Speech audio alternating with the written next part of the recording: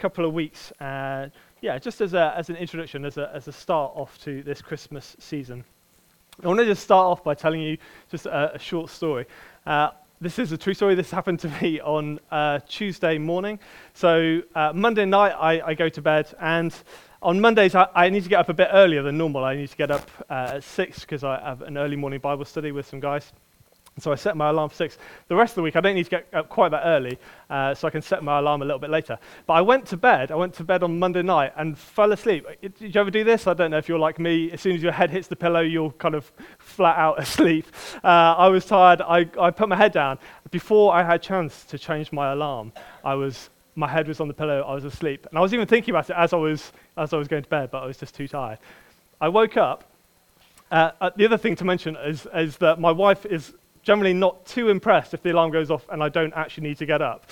I don't know if you've ever experienced that, but if it goes off and then I stay in bed, she's not particularly impressed about that. So I went to bed, woke up Tuesday morning at 3 minutes to 6. 3 minutes to 6. I just happened to wake up and had the presence of mind, even at 3 minutes to 6, to think, my alarm is about to go off in 3 minutes' time and wake my wife up, and I need to change it. So I wake up from my sleep and realize I've been sleeping on my arms. So I go to grab my phone, and my hands just do this on my phone. And I'm like, no, come on, I've got 3 minutes, come on, wake up. And so I'm trying to grab my phone. And I'm like, okay, I just need to, I've got 3 minutes, it's okay, my hands will wake up. But as my hands are starting to wake up, I'm starting to drift back to sleep. And I'm like, no, I can't get back to sleep. So I start to shake my hands, I'm starting to shake my head to try and keep myself awake, but not too violently because I don't want to wake Kat up next to me. So I'm sort of gently shaking both of them, be like, come on. Go, eventually grab my phone, try and put the passcode in with a hand that's still not working. No, fail. I'm like, come on, I've got like a minute left before it opens. Eventually, managed to get in there, get the alarm, change the time, put it back, head back on the pillow, back to sleep. Victory. And peace for another hour or so. Slightly silly story, but that happens. But peace is a funny word. It has a number of similar but different uses. It can be that calm, restful silence, sleep. It can be the absence of war. It can be a greeting or a goodwill gesture, peace to you. It can describe a feeling or an emotion or a state of mind. How are you doing this morning? Would you describe yourself as living in peace? Would you say that peace characterizes your life? Or is there a distinct lack of peace in your life? This morning, we're going to start our Christmas series by looking at peace is here. But I want to ask, is peace here? Change the wording around. Is peace here? We see in our world global leaders squabbling and sending Twitter messages to each other. We see missile tests from nations that are considered to be a threat to the world. We see conflict and political uncertainty, which lead to refugees across our continent. We see homelessness, substance abuse, human trafficking, and suicide. We see people struggling to cope in our world, in our country, in our town, even in our families. We see people struggling in their mental health. We see people struggling in their physical health, in their finances. We know people who are worried about tomorrow, worried about their job, worried about their family, worried about bills that they can't pay, worried about their relationships. If we're honest, sometimes our own lives are not characterized by peace. So where is peace? This morning I want to answer that question in two ways. I want to look at a very brief history of peace from Scripture. And then for the second half, I'm going to look at how to cultivate peace as a Christian. So I want to look at, if this is working, I want to look at a brief history of peace. Sorry. You able to click on for me? I can't get this to work.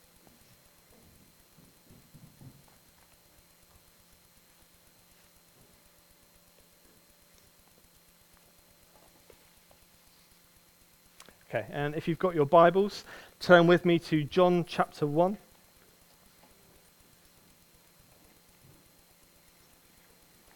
I'm going to read from verse 1.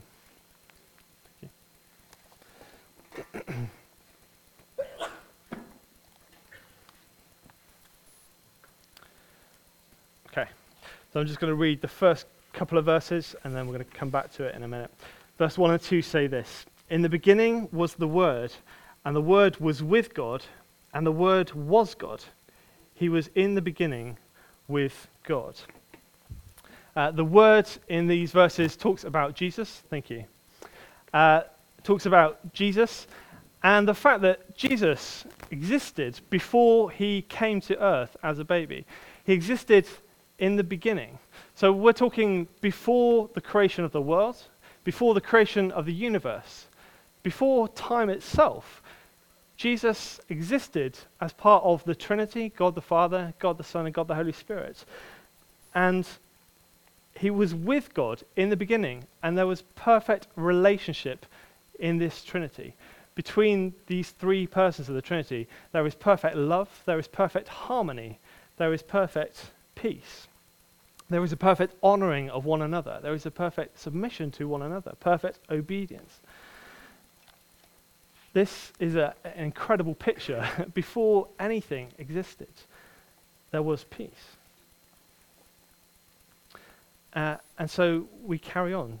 John chapter 1 verse 3 says, "All things were made through him, and without him was not anything made that was made." So life itself emanated from Jesus Christ. The plants and the animals and the birds were made through Christ Jesus. And after all that, after the universe was made, you and me were made, mankind. How amazing is it when we consider the vastness of the universe, how kind of infinite it seems, that still the pinnacle of God's creation is you and me. He looked at mankind and saw that it was very good. He made us to rule and steward the earth, to have dominion over the animals, and to be in perfect peace with God, with one another, and with all that he had made. We were made to experience and to share in that perfect peace that God had before the beginning of time. We were created to live in that perfect harmony. And then sin came into the world. Through Adam and Eve's disobedience, the peace that we had with God was ruined. Mankind was no longer at peace with God. And then from that point on, we often don't think about the Trinity from that point of the fall of man up to the year 0, the year when Jesus was born. But presumably the Trinity continued to live in and experience that perfect peace between themselves. Jesus, God, and the Holy Spirit continue to perfectly love one another, perfectly honor and glorify one another, continuing living in perfect peace with one another. And then, still hundreds of years before Jesus was born, we read verses like Isaiah 9, 6 and 7, which says, "For unto us a child is born, to us a son is given. The government shall be on his shoulders. His name shall be called Wonderful Counselor, Mighty God, Everlasting Father, Prince of Peace. Of the increase of his government and of peace there will be no end. On the throne of David and over his kingdom, to establish it and uphold it with justice and with righteousness from this time forth and forevermore. The zeal of the Lord of hosts will do this." I've realized I've not clicked on. There we go. So even still in this moment, hundreds of years before Jesus actually comes to earth, his coming is prophesied. It is told, it's foretold by various prophets in the Old Testament, which means that Jesus knows that he's coming to earth. Jesus knows that he's going to be leaving his Father's side, that he's going to be limiting himself in human flesh. And yet there is still perfect peace in the Trinity. There's no sense of fear or worry. Jesus is perfectly willing and perfectly obedient to the Father, even though it means emptying himself and becoming man. Philippians 2, 5-7 says, "Have this mind among yourselves, which is yours in Christ Jesus, who, though he was in the form of God, did not count equality with God something to be grasped, but emptied himself by taking the form of a servant, being born in the likeness of man. That means that Jesus knew he was coming to earth. He knew that he was going to become a man, that he was going to empty himself, in a sense, limit his divinity to become man, fully God and fully man, but no longer able to be everywhere at once, no longer able to see everything at once, and no longer to be kind of outside of time and space. He is limited to mankind. And for hundreds of years, Jesus knows that this is coming, and that he's going to be rejected by man, that he's going to be murdered by man, and that in doing so, he's going to be the savior of all mankind. And in all this, there remains a perfect peace between God the Father, God the Son, and God the Holy Spirit. I don't know about you, but I struggle to have peace when I know that I've got an exam coming up, or something like in the next week or month, that's big. I start to think about it and maybe start to play on my mind. But it's astonishing to think that there was complete peace in the Godhead, even though Jesus knew what was coming. He knew where he was going.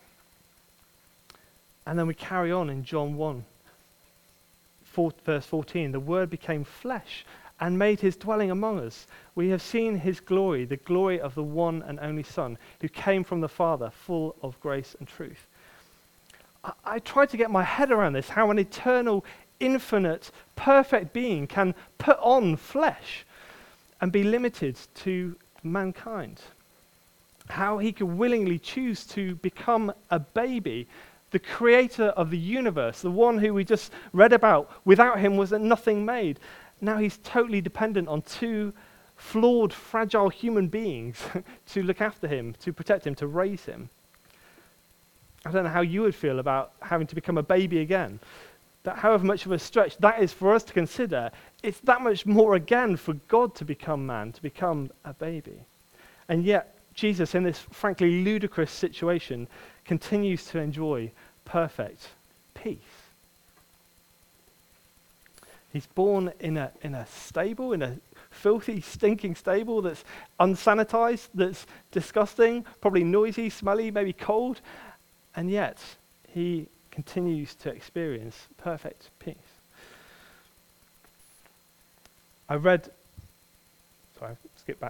this passage earlier from Luke 2, and I'll read it again quickly. In the same region, there were shepherds out in the field, keeping watch over their flock by night. And an angel of the Lord appeared to them, and the glory of the Lord shone around them, and they were filled with great fear. The angel said to them, "Fear not, for behold, I bring you good news of great joy that will be for all the people. For unto you is born this day in the city of David a Saviour, who is Christ the Lord. And this will be a sign for you. You will find a baby wrapped in swaddling clothes and lying in a manger." Suddenly there was with the angel a multitude of the heavenly hosts praising God and saying, "Glory to God in the highest, and on earth peace amongst those with whom he is pleased." The skies explode with a multitude of angels singing glory to God in the highest. This idea of glory, it carries like an ultimate beauty or magnificence. The angels show up and say, "Glory to God in the highest." What is being declared is there is a beauty on earth now that displaces all other beauties. Anything that previously was seen to be beautiful or glorious or magnificent is now secondary to this. It lessens the beauties because of how beautiful this new thing is. There is a magnificence now visible in Christ Jesus that lessens the magnificence of other magnificent things. Glory to God in the highest. What is that beauty? What is the magnificence that has come? That God, in the sending of Christ and in the coming of Jesus Christ, makes peace with mankind. Jesus didn't come holding commandments 11 through to 20 as a follow-on from the first 10 commandments that have been given. He didn't come to add to our burden. He came to bring peace. Jesus, who had experienced perfect peace for all eternity past, had now come to earth, was fully God and fully man, to make peace with mankind. It's interesting who the angels first appeared to. You may think that they would search out for who is the people most likely to be able to go and spread this message quickest, or the people who are most worthy, most deserving of hearing this message. but they appear to the shepherds. Shepherds in the first century were so poorly thought of that their testimony was inadmissible as evidence in a court of law. They were considered to be liars and thieves, so unclean and morally reprehensible that they weren't allowed to testify in a court of law. On top of this, they were fundamentally rejected by the first century Jews. They were rejected as those being outside of the covenant of God's promise. They believed this because shepherds, by the nature of what they did, looking after sheep, could not come to the temple for sacrifices because they were keeping watch over their flocks and they could not obey the cleanliness laws of the Jewish people. The religious elite of that day just saw them as unclean, as filthy, as unwanted, as those who were outside of the grace of God. Yet, when it comes time to herald the good news of the hope of mankind for all time, God chooses not to come to the morally upright and elite, but rather to morally broken and hopeless people. But that's good news for us. See, you and I, the Bible is clear, are broken from birth. We have all sinned and fall short of the glory of God. We are all rebellious against our Creator, every one of us. The Bible says there is no one righteous, not even one. All have fallen astray. There is not one of us who's able to stand righteous before God and say, I've been good. I've kept the law. Even the Pharisees of Jesus' days, who did all they could to be right with God, were essentially just hypocrites. They didn't follow the laws. They just made it look like they were completely following the laws. Any righteousness that could be forged with your own hands is false and not acceptable to God. You and I are fractured in our relationship with our Creator God. And we face the wages of our sin, the things that we do wrong, the punishment for sin, and that is death. You and I deserve death. We do. We can look at others and judge. We can try and compare maybe and think, well, there are lots of people who are much worse than I am. But at the end of the day, if we are truly honest, if we take a long, hard look at our own lives, we know that we're not able to stand before a perfect Creator God who made us, who knows the perfect way for us to live and to give an account for our lives. I wouldn't even like to give an account for the last week. Due to our sin, we do not have peace with God. And that is the reason that Jesus came as a man. John 3:17 says, skip that. Christ has come into the world not to condemn the world, but rather to save the world from condemnation. You see, Jesus came into the world as a man. He lived a perfect life, a life that we couldn't live by ourselves. And he died a death that he didn't deserve on a cross. The cruelest form of punishment, the cruelest death that they had at the time. Why? So that he could restore that relationship between us and God. That lack of peace that we have by being disunited from God could be restored. We can have that peace before God again. Jesus is a friend of sinners. He's serious about holiness. He's serious about repentance. And yet Jesus fully immersed himself in a world of sinners, in a world of people who were against God. He was not concerned about whether he was popular or not. He was confident in the truth of God's word. And he was able to love and to serve and to engage with humanity and then die on their behalf. He lived a perfect life, perfectly righteous. But that doesn't mean that he was emotionless. That doesn't mean that he was floating on a cloud and ignoring everything that was going on around. Jesus felt pain. Jesus felt rejection. Jesus felt angry at times. Jesus felt a full range of human emotions. And yet was still fully at peace. He was without sin in that time. He experienced what it meant to be rejected by those closest to him. He experienced what it meant to go through all of life's troubles and frustrations and people not doing what they should be doing and people rejecting, and yet somehow was able to maintain that peace with God. And in doing so, he makes a way for us to enter into that same peace. And again, that doesn't mean that we don't then feel any negative emotions anymore, but we have peace in those situations. I'm running short of time. I wanted to continue on to look at a history of peace into the future as well, and look at how we are right with God, and on Judgment Day we can stand before God and say, I am righteous because of what Jesus Christ did. There's verses in Isaiah 11 which talks about that Judgment Day and eternity, and it talks about various animals lying down with one another in peace and harmony. In addition, the curse of the ground that we have been living under will be removed, and a land will be characterized by a peace, which includes harmony and productivity.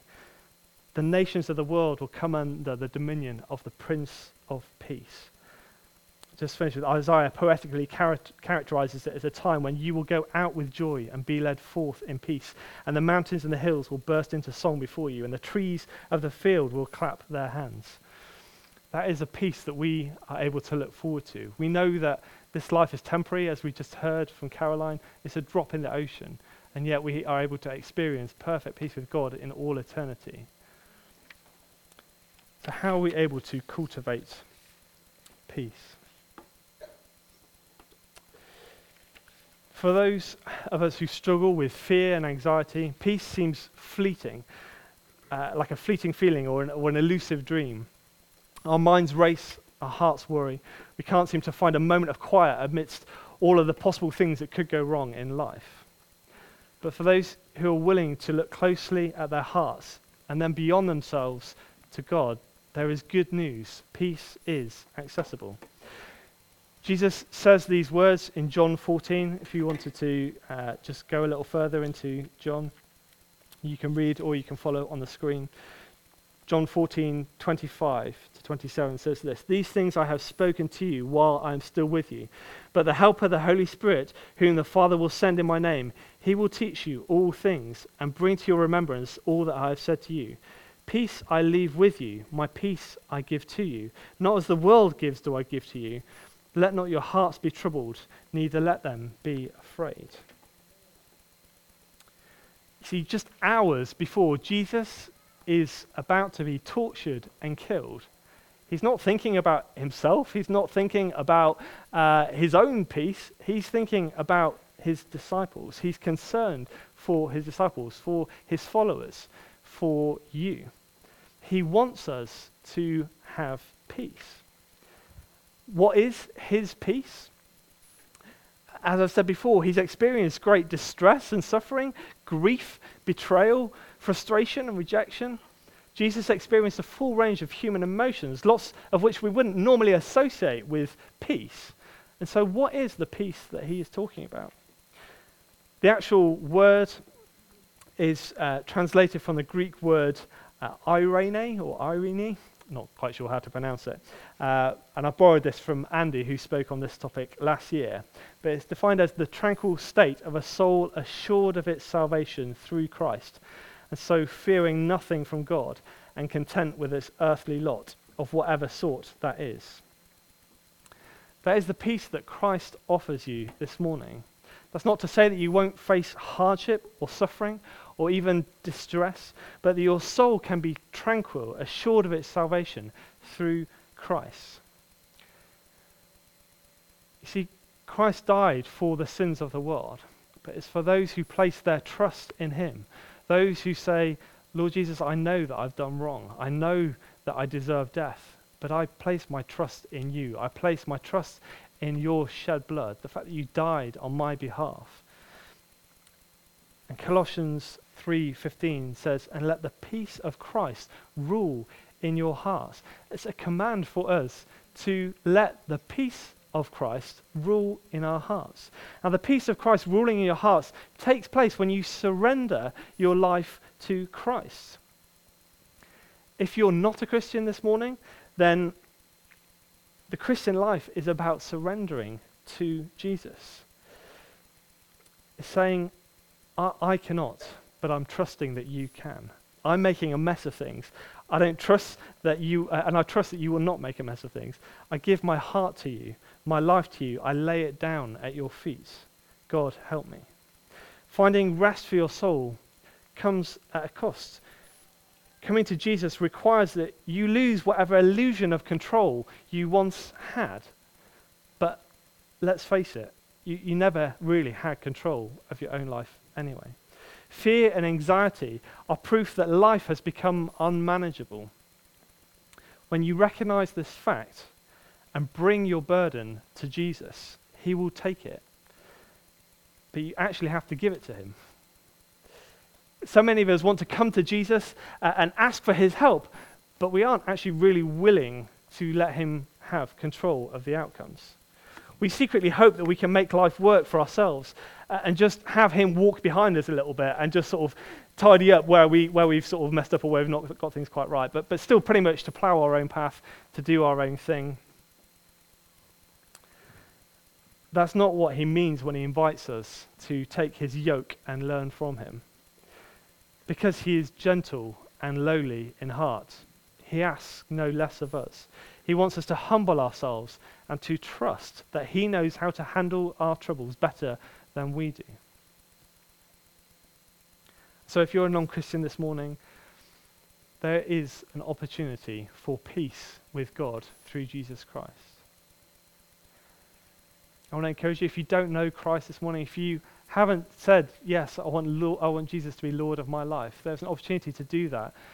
Please come forward after the service. I'd love to pray with you. I'd love to pray for you, that you can experience that peace of knowing that you can stand before your Creator God and say, I am perfectly righteous because of what Jesus did for me. For many of you who are Christians, you have accepted Christ. You may still feel like you are not living in peace this morning and not letting the peace of Christ rule in your hearts. And so I just want to offer just four quick encouragements for how you can consider how to cultivate peace in your life. The first is get perspective. You know what? You are not God. I hope you realize that. I hope you recognize that this morning. You didn't come in maybe thinking that you were. Just to confirm, you're not. But sometimes we think, you know what, I'm going to try and be God this week. And we take on weight and take on responsibilities that aren't ours to take on. You can't fix anyone. You know that, right?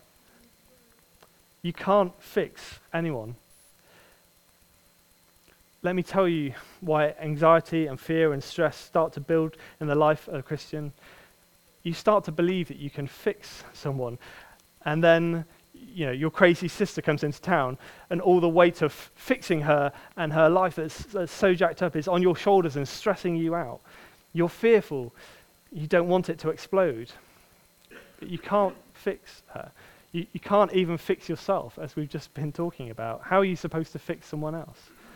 All of a sudden, you're trying to control, you're trying to manipulate. Maybe things at work, maybe things at home, maybe that husband or that wife of yours, your children who are off the rails. You start to take on places and things that aren't yours to carry and that you can't do anything about.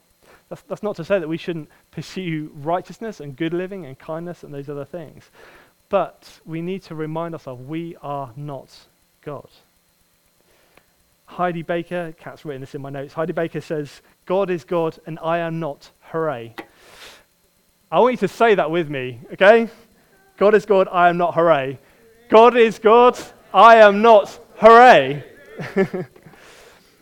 It means that we're able to come before God and say, I can't cope. I can't handle this situation. I can't deal with these people. I can't cope in my work. I can't do this anymore. God, I need your help.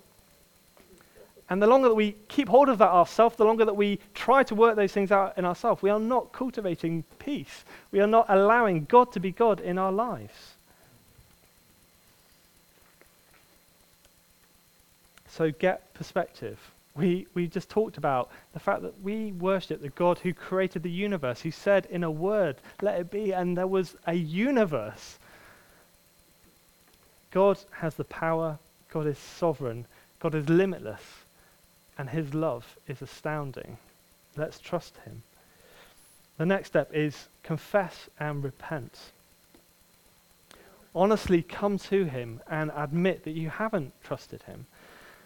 Talk to him about the ways that you've trusted yourself instead.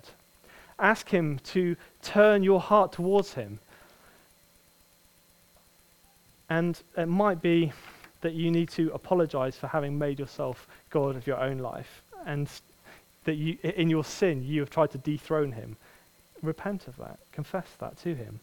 And if there are others that you need to forgive or apologize to, then that is going to rob you of peace. Don't hold on to that. Don't hold on to unforgiveness, to bitterness. If you know you need to go and either ask for forgiveness or to forgive someone else, go and do that. Don't hold on to that. Don't let that rot away at you. Don't let Satan rob you of peace through relationship breakdown. Let the peace of Christ rule in your hearts. The third way is to practice thankfulness. I understand that Christmas is a difficult time for many people. And this Christmas may be particularly difficult for you for some reason. It may be that you're not able to spend as much time with family or any time with family this year. There are all sorts of things that could potentially make this season difficult. And I don't want to take away from that. I understand that. But my prayer is that you might be able to take time and space over this Christmas period to give thanks for the unbelievable grace that God has shown you in your life. His goodness towards you, the way that he has blessed you. As this week begins to progress, that you might become more and more in tune with the generosity of God in your life. And your heart might grow in thanksgiving. You might be that you may be able to rejoice in being part of a bigger family than just your immediate family. You are now part of a global family of God. Remind yourself of the truths in God's word, what Christ has done for you, what God has promised you by his word. Colossians 3:16 says, "Let the word of Christ dwell in you richly, teaching and admonishing one another in all wisdom, singing psalms and hymns and spiritual songs with thankfulness in your heart to God." If you want to pursue peace, practice thankfulness. And if you want to practice thankfulness, let the word of Scripture dwell in you richly. As a church, one of our values is truth, and we say this: we're building a culture of truth. We choose to live our lives with the absolute truth of the Bible as our benchmark and look to it for direction on how to live. We build community that is genuine, with relationships built on truth and honesty. It's such a privilege to be able to read through Scripture, to be able to read the promises of God that are for us, for now and for all time. I hope this Christmas time you're able to spend some time just being thankful to God, coming before him and thanking him for all that you have, all that he has given you. And then finally, I want to encourage you to guard against cynicism. For some of you, you really need to watch this. Cynicism will try and rob you of your peace because it tries to undermine the contentment that you have in God. If your default setting is to say things like, "Oh, I've had better, this is what was wrong with that." Bitter, jaded, angry, unforgiving people are evangelists into their jaded worldview, and we need to guard our hearts against it. They refuse to let other people experience the pleasure of things. They point out weaknesses, they point out failures, they point out shortcomings. They are jaded men and women who want to invite others into their unforgiveness, bitterness, and rage. And they will be very quick to dampen your enthusiasm about places and people and things and ideas because of their own resentment and bitterness and unforgiveness. We need to be so careful to guard against this, Christ first. And this is an area where I in particular need to guard my own heart. I know that I live in a country where actually cynicism in some ways is encouraged, and at times it's promoted as a good thing. Some people will brag about it and say, yeah, I've got a real critical eye. Really? Congratulations. You need to ask yourself, am I known for my critical spirit? Don't aspire to cynicism and negativity. Choose to make your default praise and thanksgiving. Aspire to be like the most thankful person in your life. Most of you, if I ask that question, who do you know who is the most thankful person, will have somebody in mind probably who you think, oh man, they're just so joyful. I know for me, I've talked about this before when I've preached, but my granny is just unbelievably thankful for all she has. And you look at her situation, you're like, really? Like there are so many more people who should be thankful for what they have, and yet it just overflows out of her. Aspire to be like the most thankful person that you know. Don't let cynicism rob you of the peace that God intends you to have. I'm going to invite the band just to come back up, and I'm going to pray for us, but they're going to just play at the end, and I want to encourage you not to rush away, not to just quickly dash off for a coffee. I understand if you have children you need to collect them, that's fine. But if you know this morning, you need to look at these things, and you need to get perspective of who God is. If you need to confess and repent to God or to others, if you need to practice thankfulness, or if you need to guard against cynicism or repent of cynicism in your life, take time to do that this morning. You can stay in your seats. If you like, you can go and speak to somebody in the prayer ministry team, ask them to come and pray with you. They'll be available after the service as well. But if you know that you are living with a lack of peace in your life this morning, don't leave this morning feeling that same way. God wants you to experience his peace. He wants you to have his peace this morning. Let me pray. Heavenly Father, we thank you for sending your Son to earth to live the perfect life and to die in our place. We can't thank you enough. We can't get our heads around it, even close to getting our heads around it, but we are grateful. We are so thankful for what Jesus Christ did for us. Lord, we pray this morning for your peace in our lives. Lord, we want to live in that peace. We want to fight for that peace that Christ won for us. Lord, and I pray you'd help us to take that seriously, to take that challenge to live in that peace seriously. Lord, I pray that you'd help us as we look at maybe these 4 things, Lord, to point out areas of our life where we need to change, where we need to actually cultivate peace in our life. Lord, I pray for repentance this morning. I pray for heartfelt repentance, Lord, for areas of our life that we need to repent and turn over to you. Lord, I pray that we would do that. Lord, where we've tried to make ourselves God, where we know that there are situations that actually we've put ourselves in the place of God in that situation. Lord, I pray that you'd help us just to hand that over to you, to trust you, to say you are God and I am not. Lord, help us to trust you more fully this morning. Lord, I pray that you would cultivate peace in our hearts as we pray now in Jesus' name. Amen.